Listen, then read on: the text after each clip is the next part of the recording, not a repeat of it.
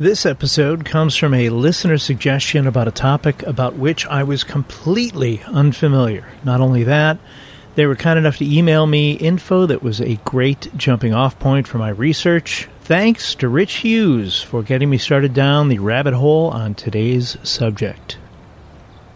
I'm Tommy Henry, host of the Chicago History Podcast. Today's topic is Villa Venice, spelled like Venice, Italy, pronounced Venice like Denise, a restaurant in Northbrook in the northern suburbs that started off as a roadhouse with food, drinking, and staged musical productions, and eventually developed serious mob ties.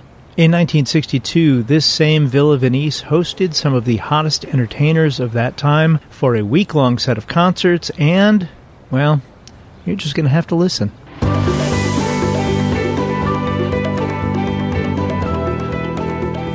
According to a May 1914 Chicago Tribune article, the house that Jack built is a country club especially for motorists that is now nearing completion on a site on Milwaukee Avenue at the crossing of the Des Plaines River, about 22 miles northwest of the Loop District of Chicago. With plans to open on June 10th of that summer, the expense to build was $150,000, nearly $3.9 million in today's money. A garage with a capacity for 100 cars would also be available, and the clubhouse, as it was called, would be surrounded by a 17-acre tract of natural forest. By September 20th of that same year, the Tribune ran an article titled Roadhouse Wants Dues, in which it was explained that the house that Jack built was asking members to pay their 1915 dues then, and asking each member to bring in a new member. The reason for this, according to Secretary-Treasurer Harry G. Wersinger at the time, was, quote, that we are about $25,000 in debt, and by this means we expect to raise not only that amount, but a surplus to be used in improvements we contemplate, end quote. He went on to say, quote, we are not in any serious financial difficulty. The $25,000 in debt Wersinger mentioned would be almost $645,000 in today's money. They had been open less than 6 months. Wersinger's appeal to members appears not to have worked, as just a few weeks later, in a story in the Tribune titled Autoist Resort Still Open, House That Jack Built to Operate Despite Judgment Levy, says Secretary, Wersinger claimed the house that Jack built is just as firm and substantial as ever. Quote, we can take care of all the people who visit us. The place has been stripped of some beds, curtains, draperies, and a few other artifices, but their absence does not appear to interfere with our business, end quote. I may not know much about running a business like this, but when you walk into a restaurant and the curtains and draperies have been repossessed, it is probably not a good sign. On August 13th, 1918, the county commissioners refused liquor licenses for the house that Jack built and one other area bar. Deadlocked by a vote of 2-2, the issue was decided by the Committee on Public Welfare. Reading articles from the era, it appears that having driving mixed with drinking resulted in, quote, numerous motor accidents on the road, end quote. The liquor license issue must have been sorted out because an ad in the June 21st, 1921 Trib for the house that Jack built introduced a new name to the mix, Albert Boucher, manager, and went on with, quote, Chicago's famous rendezvous for automobilists on the Wheeling Road reopened Saturday, June 25th. Excellent cuisine, high-class entertainers, and trancing dance music, end quote. By June 23rd, newspaper ads promoted the house that Jack built as, quote, America's most beautiful roadhouse, with a large new stage and a 20-person international review performing 3 shows each night at 8 p.m., 11 p.m., and 2 a.m. Also, public dancing and special acts between each dance. Music by James F. Wade's famous 8-piece orchestra. Cuisine unexcelled. Roads paved and patrolled for your protection. Milwaukee Avenue and Des Plaines River Road. Phone Northbrook 5. On April 26, 1924, it was announced in local newspapers that the house that Jack built would become Villa Venice, and according to owner Albert Boucher, it would be painted white, floodlighted, and $25,000 would be spent remodeling the building, and $15,000 would be spent on the grounds. Boucher also had a cafe in the Loop at the time called Moulin Rouge at 416 South Wabash, which was also being remodeled. Villa Venise, much like the house that Jack built, would only operate during the warmer months, usually between June and October.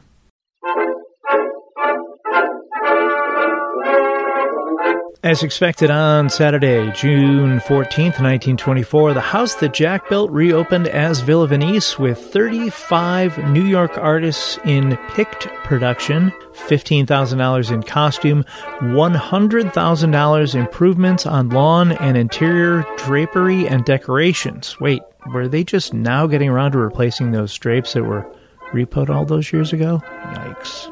In August 1924, a group of Evanston do-gooders, led by Reverend Elmer L. Williams, raided Villa Venise and one other area roadhouse, hauling off roulette wheels and other gaming apparatus. It does not appear much came of this, other than a Chicago slap on the wrist. In 1925, a little club, a dinner and supper dance club, opened on 151 East Chicago Avenue under the same management as Villa Venise. I should point out, before I forget, that Papa Boucher, as he was also known, later also opened Villa Venise locations in Miami and in Dallas. By 1929, according to the Encyclopedia of Chicago, there were nearly 175 roadhouses in operation in the area. In case when I say roadhouse, you're picturing Patrick Swayze and Sam Elliott in the 1989 film Roadhouse, and really, why wouldn't you be? It really isn't far off. Roadhouses of the 1920s and early 30s thrived because they were remote and not well policed. The Edens Parkway, later known as the Edens Expressway, wasn't built until 1951. Before that, cars would have to take what were essentially country roads to get out to places like Villa Venise, and police usually left those operations alone. I found an ad in the June 30th, 1929 Chicago Tribune promoting two Albert Papa Boucher productions, a 9 o'clock show called Paris, New York, and a midnight show called Italian Siesta, two musical comedies, the ad claims, comparable to those you would see in Paris. Promenade in our 5 acres of Venetian gardens that will lead you to the Italian gondolas, and you will imagine yourself in Italy. Wait, the what now? It's true, behind the Villa Venise, you could walk to the edge of the Des Plaines River and take a gondola ride. Boucher had original antique gondolas imported from Italy and allegedly needed permission from the Italian government to bring them to the U.S. And because I've said before in previous episodes, it is not a Chicago story without a bombing or a fire. Sure enough, on Halloween 1929, the Villa Venise was partly wrecked when a bomb exploded under the front porch, tearing away the front porch and blowing out the front wall of the building. Fortunately, Villa Venise was closed for the season, and the only one there at the time was Albert Boucher's wife, who was not injured. Boucher was in Florida at the time. Sergeant Laverne Rauder, that's a good cop name, of the County Highway Police investigated the bombing and said he believed it was, quote, an outgrowth of the Beer Racketeers War, which had been going on for several months among the roadhouses along the River Road, end quote. In the February 16, 1930 Miami Herald newspaper, an open letter concerning Villa Venise from Albert Boucher appears to be written to lay rest any question as to who owns and operates the Miami Villa Venise.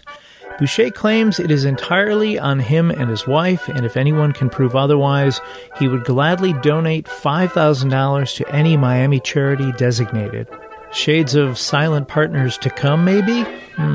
He also refers to the Villa Venise Miami being destined to become a true counterpart for his fashionable Villa Venise in Lake Forest, Illinois. Originally it was Wheeling, he refers to it here as Lake Forest, and now the address is Northbrook. Try to keep up. In April of 1930, it was reported a bomb composed of 10 sticks of dynamite was found lying beside the road in the Northfield Oakwood Cemetery, approximately a quarter mile from the Villa Venise. Although a place called Sportsman Club was actually closer to where the bomb was found, police were convinced that bomb was intended for the Villa Venise based on the previous incident from 6 months earlier. June 30th, 1941, a fire broke out in one of the dressing rooms at Villa Venice, allegedly started by a cigarette. Nothing suspicious was reported at the time, but the fire did do $50,000 damage, which is about $877,000 in today's money, destroying 1/3 of the building. 40 of the female entertainers lost all of their costumes and makeup, but after a trip to a Des Plaines 10-cent store, they were able to, quote, replenish their beauty creams, end quote. I haven't mentioned it, but there were hundreds of ads promoting the shows at Villa Venice. It seems like there was one in every newspaper every day, with Albert Boucher's name becoming more and more prominent as the years went on. A 1949 ad read, Papa Boucher, the fabulous showman, brings European Revista to Chicagoans and suburbanites at his most beautiful theater restaurant, Villa Venice, with his Jardin Bar, Venetian gardens with millions of flowers and thousands of multicolored lights. A great production nightly with 26 artists and 2 orchestras. Dinners, $6 to $8.50. The dinner is worth the price without the show, and the show is worth the price without the dinner. And in caps. This is a dinner you will remember for a lifetime. Next to this is a picture of a round-faced Boucher. By the 1950s, the ads featured Papa Boucher's name in a larger font than that of the actual restaurant. In 1952, an income tax lien was filed against Boucher's Villa Venice for $143,264, about $1.4 million in today's money for the years 1946 to 1950. A 1954 ad claimed Papa Boucher was the originator of the theater restaurant and, caps again, the introduction of Parisian shows to America. I didn't have time to confirm or dispute that claim, but if it is true, wow, all of that on Milwaukee Avenue in what is now Northbrook, now that's some history.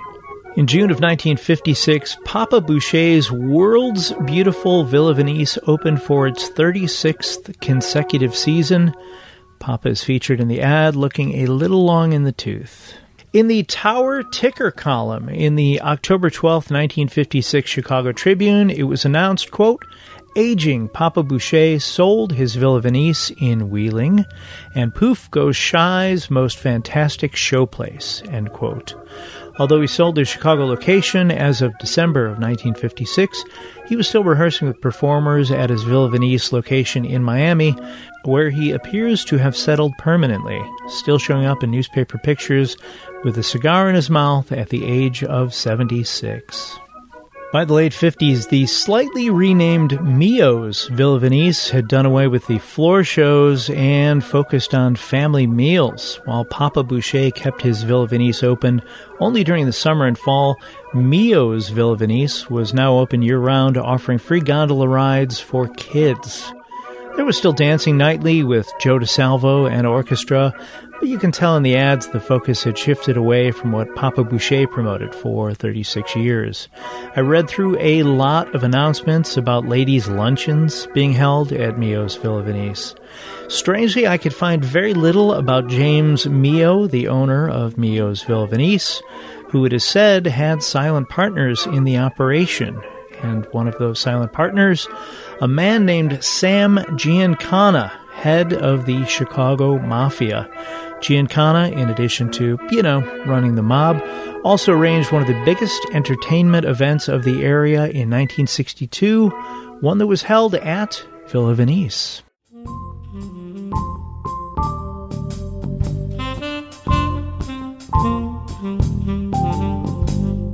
According to the book Mafia Spies, the inside story of the CIA gangsters JFK and Castro by Thomas Mayer, Sam Giancana and his associate Johnny Rosselli were under the impression that their involvement with a secret CIA plot to assassinate Cuban leader Fidel Castro in the early 60s would get them a get-out-of-jail-free card. They were disappointed when singer Frank Sinatra, acting as a go-between with his mob pals and his Camelot friend, President John F. Kennedy, could not get the Kennedys to back down from their investigations into the Mafia.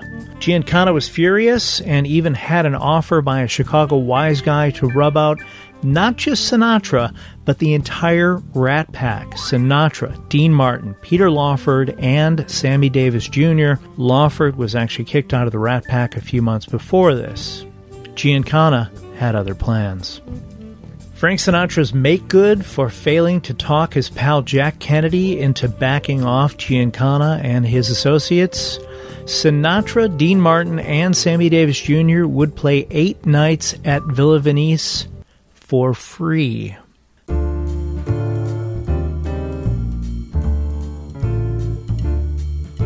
Another factor that may have led to this Villa Venice-esque, according to Antoinette Giancana, Sam's daughter, in her memoir Mafia Princess, Giancana did Sinatra a favor by helping Sinatra's friend John Kennedy get key votes in West Virginia, critical in getting Kennedy elected in 1960. Top mob guys flew in from around the country on November 26, 1962 to watch the Rat Pack perform at the 800-seat auditorium. One FBI memo reported, quote, practically all of Chicago's top hoodlums, with the exception of Giancana, were present, end quote. The run sold out quickly, with tickets going for $10 plus a $10 cover charge. That in total is about $171 in today's money. During The Lady is a Tramp, Dean Martin ad-libbed a subtle line about the Rat Pack situation when he sang, I love Chicago, it's carefree and gay, I'd even work here without any pay. In addition to the big shows going on, a gambling casino was set up less than 2 blocks from Villa Venice, pulling in an estimated $200,000 in 2 weeks' time. It was estimated that the total take for the Sinatra-Martin-Davis run was between $275,000 and $300,000, which puts it in the neighborhood of $2.5 million in today's money. FBI agents attempted to get Sammy Davis Jr. to share anything he knew about Giancana's operation. Baby, let me say this, explained Davis, who lost his left eye years earlier in 1954 in an auto accident. I got one eye, and that one eye sees a lot of things that my brain tells me I shouldn't talk about. Because my brain says it, if I do it, my one eye might not be seeing anything after a while. There were recordings made of those shows you can find on Amazon. The Villa Venice never again hosted big-name stars. Dinah Shore was actually set to perform at the end of the Rat Pack shows, but that was canceled. There was one more big event at Villa Venice that made the news in June of 1964 when the son of Anthony J. Big Tuna Accardo, Anthony R. Accardo, then 29, married Miss Utah 1961 Janet Marie Hawley, 22, daughter of a Green River, Wyoming rancher at St. Vincent Ferrer Roman Catholic Church in River Forest, with a reception held at Villa Venice. The FBI and other law enforcement agencies were on hand at Villa Venice, taking notes and pictures. The senior Accardo, who came up in the mob as Al Capone's chauffeur and muscle, his nickname was Joey Batters because of his use of a baseball bat to resolve a certain situation, before taking the top spot himself for 2 decades, had a few years earlier handed that top spot to Sam Giancana. Even in a seemingly lesser role, Accardo was still a large presence in mob operations. A few newspaper headlines about the event. This, by the way, was all over the country, so these are taken from many newspapers. Big Tuna's boy weds beauty. Gangland wedding draws colorful crew bearing cash. Apparently guests giving the newlyweds envelopes of cash was foreign to reporters. Gangland social whirl to reach peak when crime czar's son weds. Former Miss Utah weds son of former gangster. It's got to look nice in the scrapbook. A few of the guests at the wedding and reception: Tony, Pineapples, El Dorado, Jimmy, the Monk, Allegretti, Paul, the Waiter, Rica, Murray, the Camel, Humphreys, Felix, Milwaukee Phil, Aldericio, Willie, Potatoes, Dodano, and Jackie, the Lackey, Cerrone. All of these names kind of made me want my own mob name. Here's what I came up with. Tommy, Bad Back Henry. Tommy, No Vertical Leap Henry. And Tommy, Halitosis Henry. That's all I got. Not good, I know.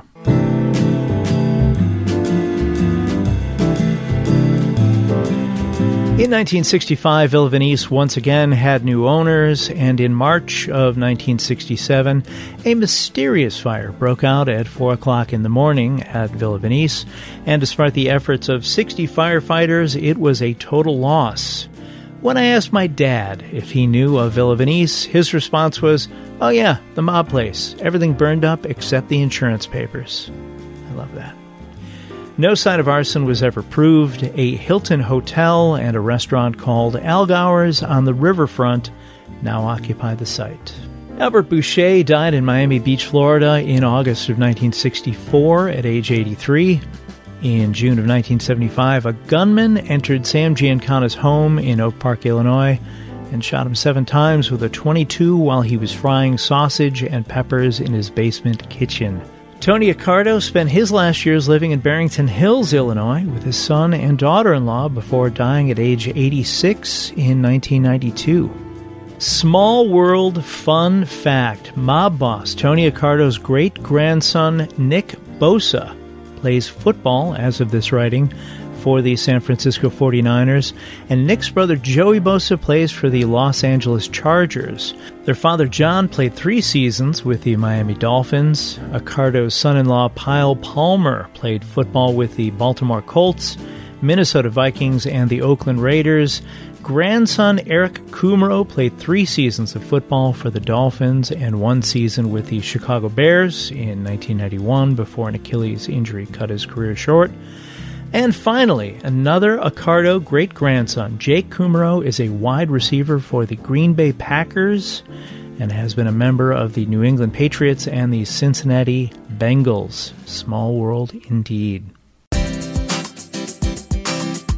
Did you ever visit the Villa Venice? In the summer of '69, Brian Adams, forgive me, listener Rich Hughes went for a late-night ride to the site with friends. According to Rich, there were still charred remains of the walls, tile floors littered with broken dishes, and other debris were lying about, as well as remnants of the dock where the gondolas were kept. Pretty cool. Do you have questions about anything covered today, or have a topic you think might be a good fit for a future episode of the Chicago History Podcast? If so, send me an email at chicagohistorypod@gmail.com. I will be posting news articles, pictures, and ads from back in the day related to this episode on the Chicago History Podcast social media pages. Check it out and give us a like, please. Thanks, as always, to John K. Schneider for creating the Chicago History Podcast logo and the art used on the social media pages. He can be found at Angel Eyes Art JKS on Instagram, or via email at angeleyesartjks@gmail.com. If you would, please take a moment and like, subscribe, and kindly review this podcast wherever you listen to podcasts, and tell a friend. No, wait, tell 2 friends. It helps us get the word out and reach new history fans and fans of Chicago. Get out and explore when possible, learn more about whatever city you live in, and stay safe. Thanks for listening.